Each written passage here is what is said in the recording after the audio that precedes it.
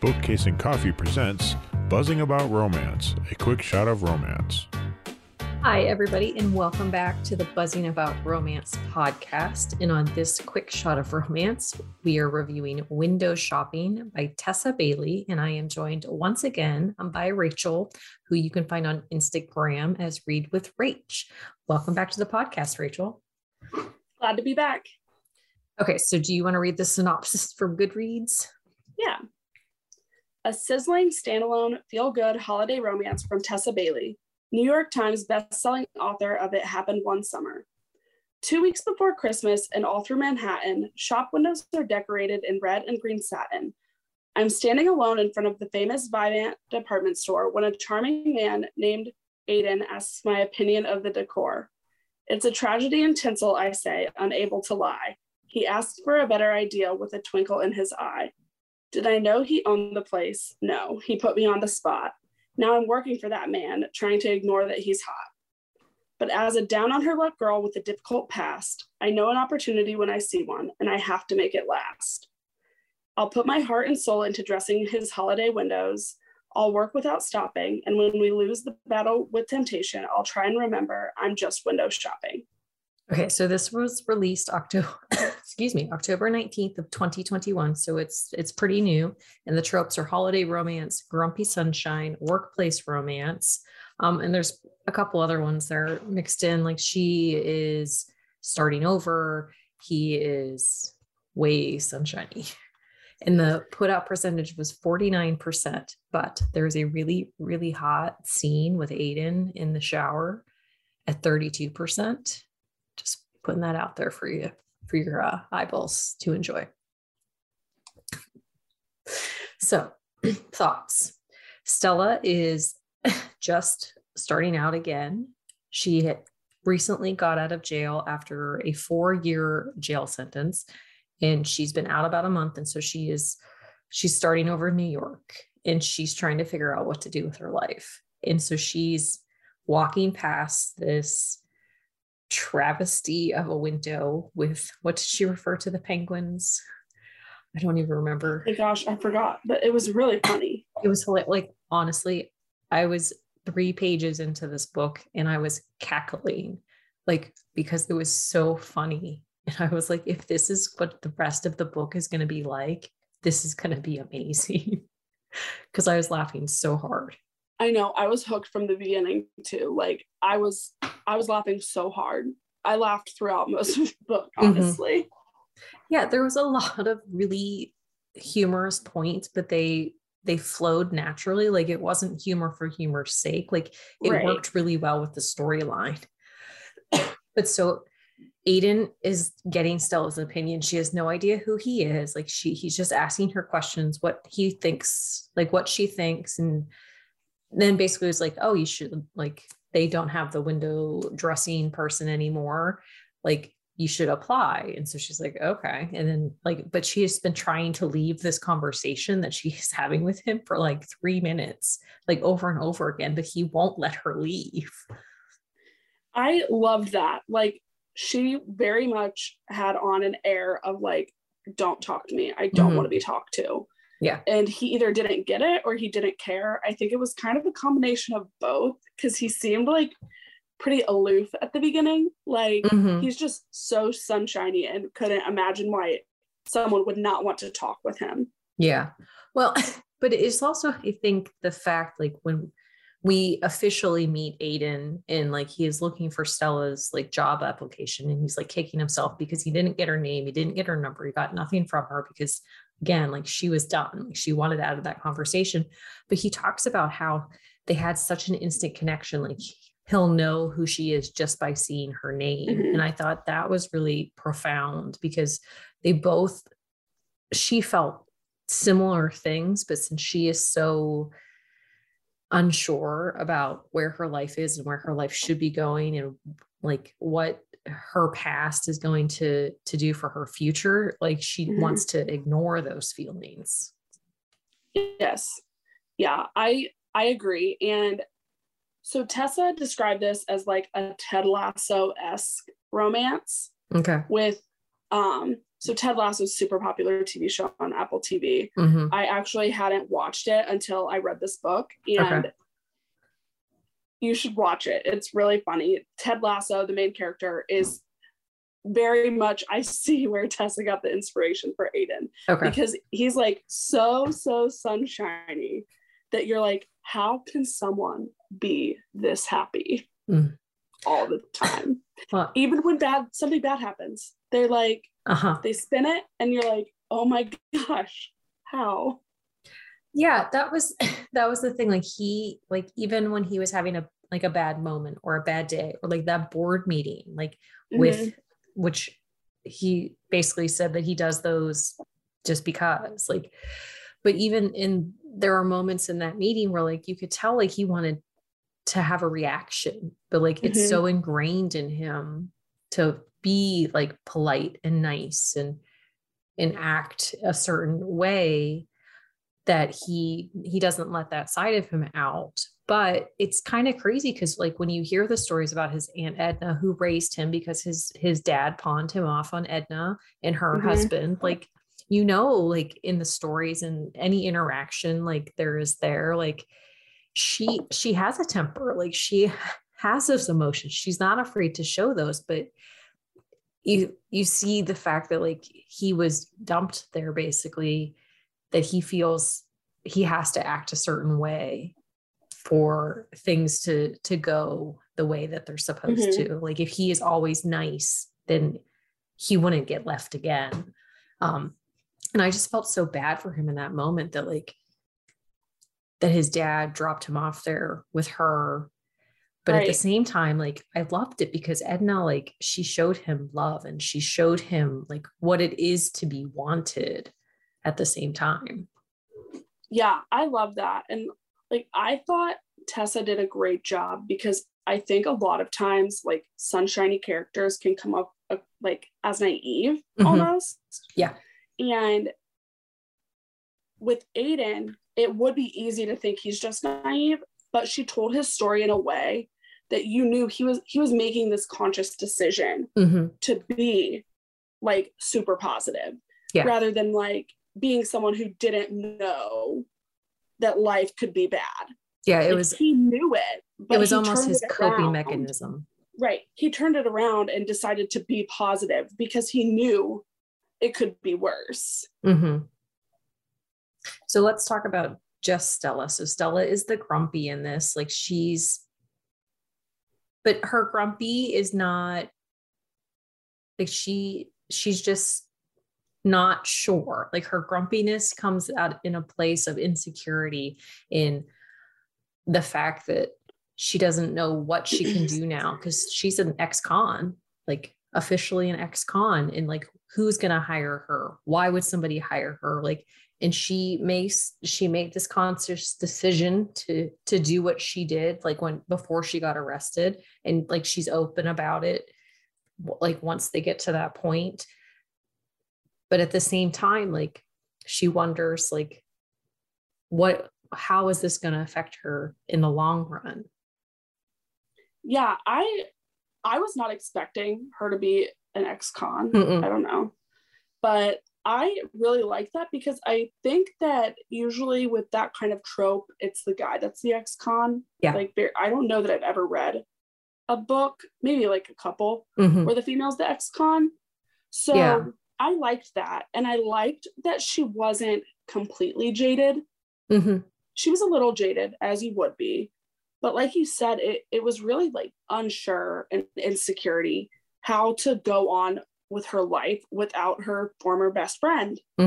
Well, and I think a lot of that insecurity comes in too, like, because when she first got out, she went home to her parents in Pennsylvania, and they basically were like, you got to leave. So like she comes home after being in jail for years, and she comes to a place where you're supposed to be loved and cared for and like feel that embrace, and they're like, you got to go. And in having that situation, she truly was alone. So, and that was the first time ever, like yes, she was in jail and yes, she was alone there, but it was a different situation. Like she had nobody, and her relationship with Nicole, who is the best friend, who is also in jail because of what they did. Like she recognizes as the book goes on, like how toxic she was for her. Mm-hmm. And that's, she has so much growth in this book. And I think that's one of the most amazing things about this book is it's so funny, and there's a ton of humorous points, but there's also those like serious moments and serious like situations in which Stella and even Aiden like deal with their hangups and the resolutions that they come to. Yes, I agree. I was definitely expecting a rom-com. So the comedic moments were, not surprising, but I wasn't expecting as much depth necessarily. And that's just simply because I was expecting a rom-com, and I thought it went kind of seamlessly between the two. I was never like, what's this doing in this book? Exactly. Or like, what's going on here? Like, I thought it was really well done, and I appreciated the growth of both Stella and Aiden. Well, and one thing I like too was like they allowed each other to grow, but they didn't do it like, it wasn't Aiden like forcing Stella's growth. It wasn't Aiden being around for Stella to grow. It was Stella being in that position, like, because she becomes friends with a couple of the managers like in the store, and like she really connects with some of the people that work at this department store, and she sees the type of relationship and friendship that she should have. And I think that's the big part of it too, is, I mean, Tessa Bailey is always, she's really good with those like side characters. They're never overpowering, but they really make important impacts on like the main hero or the main heroine's life. And I think that's the biggest thing, is these little side managers and side characters and even Aiden's assistant with him. They really allow them to see like where they're failing and where their thought process is not quite what it should be. And like, this is where you should head, but maybe you can go this way too, and that's all right. Yeah, I agree. I liked that Stella's growth was for Stella and not for Aiden. He was instrumental in kind of like supporting her and her seeing like maybe what she wanted for the future. But she wasn't changing for him. The decisions she made were not for him. They were all for her. And I really liked that because it made it more believable. It really did. And that's the biggest thing. Like, he supported it. Like, he didn't force it. He didn't say, you need to do this. Like, he supported it. And she supports him in the fact where she's like, you don't have to be nice all the time. Like, she's like, if that's how you are and that's what you need, then that's okay. But you don't have to be this person. Like, you can let the bad out also. So let's switch gears a little bit. So Aiden, like we said, he's this super nice guy, always polite, always like peppy, upbeat, like wears his little bow ties, which I just adore. I think a bow tie is just, I like a good bow tie, but he has like fancy bow ties, like during the Christmas season. And then he has like his standard plains when it's not Christmas. But he is one dirty talker. I know. One of my favorite things, the whole, beta in the streets, alpha in the sheets. I love an unexpected dirty talker. Oh, and he dirty talked really well. Well, he did. And he even talks about like how it's the one place like he can fully let go. And he like people he's dated in the past, like he's had issues with that because they either really like that nice guy and then they can't handle like the extreme like alpha dirty talker he is in bed, or they really want that guy all the time and they don't like his nice side. But he felt with Stella, like she rounded out the best of both sides. And I thought that was really nice too, that like he really could be his full 100% true self around her. And yes, like there was the up and downs because she's his boss. Yes, she's an ex-con. Like, what is his family going to think? So she had a lot of those inner turmoils. And his really only hang up was, what is Stella going to think about this kind of thing? Like, what are Stella's thoughts? Like, he didn't care what his family thought, because aside from Edna, like he dealt with his mother or his dad and his grandmother, like only when he had to. But that was one thing I liked too. Like, he wasn't worried about what people would say. He was just worried about how Stella would react. And the fact that like, he didn't want her to feel like he was taking advantage of the situation because he hired her. Right. And I thought it was interesting that he truly didn't care what other people thought, because he comes across as a people pleaser. He does. And really, he people pleases because that's what makes it like easier for him to stay positive. It's not necessarily because he wants to make those other people happy. It's just easier. Right. So that's what he does. And when it came down to it, he was going to do it for what he wanted. And he no longer like tried to make them happy. And I really liked that.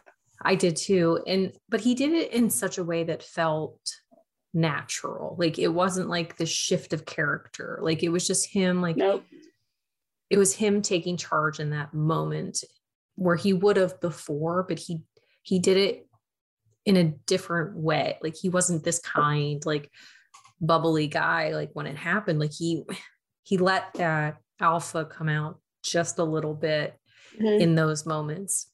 But he really, everything with Stella though was kind of on her terms. Like, there is a moment where they get to a certain point and he pulls back, and then he recognizes like he hurt her, but at the same time, like, he's like, we're together are not ready for that step. And I thought that was something too, is he really thought about like where they should be and where Stella was feeling. And he wanted to see like truly where she was. But there's one scene in the book that I thought was adorable and wonderful. But and I don't want to like give away what they give each other, but they do a Christmas scavenger hunt in the store. And I thought the gifts that they gave each other were just perfect. I completely agree. I love that entire scene. And I like the fact too, where when she finds him, he's sitting there with Coco and like marshmallows, and he's like been hanging out because he like knew exactly what he was going to get. And yes, like he had the grace of like knowing where everything is, but he didn't even have to like question what he was going to get her. Like, because they do the scavenger hunt as, if I would buy you a present, what would it be? And I just thought that whole like scene was really well thought out and adorable and just really touching, like with the way that Tessa Bailey wrote it. Yeah, I completely agree. And it was a fun and different scene too, which I think kind of added to it.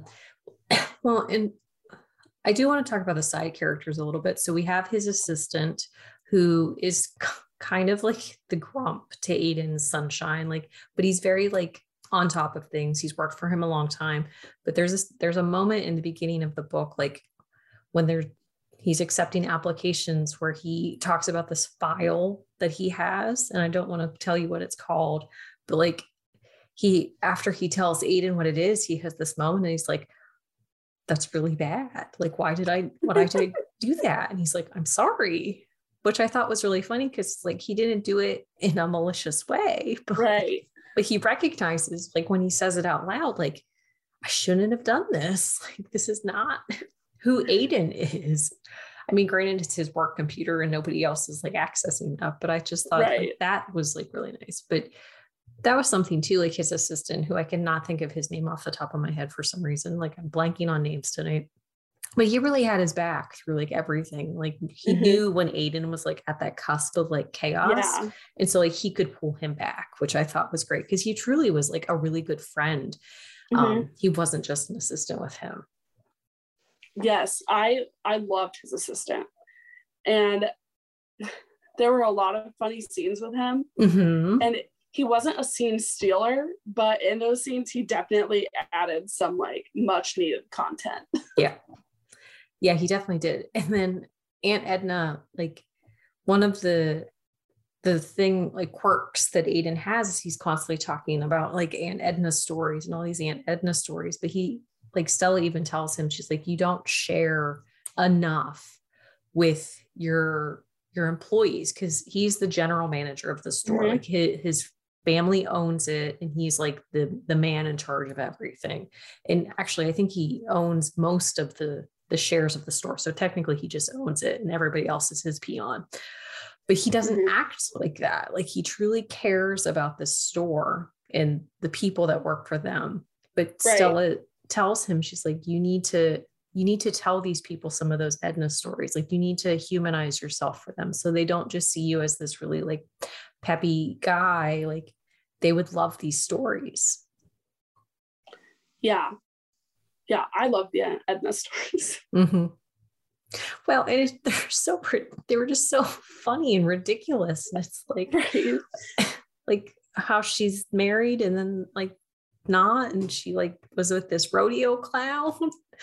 Yeah, you're like, but he didn't last long. Real. Yeah, there was, and that's the thing. Like there were such serious moments, but there was enough blended in with everything else that it worked really, really well. I totally agree. Okay, so the question, did you like this book? Yes, I love this book. I think it's definitely one of my favorite holiday romances I've read this year for sure. And yeah, I thought it was very good. How about you? I did too. I really enjoyed this book. Like I actually have had it for a little bit because you and I had talked about it, and Becky and I were like, this would be a good one because we're doing a lot of holiday romances for the month of December. And I enjoy Tessa Bailey's writing. Like there are books that I love and books that I like, but they're just not as good for me. But I like her writing style. And this one, it's the perfect blend of funny and sexy and serious.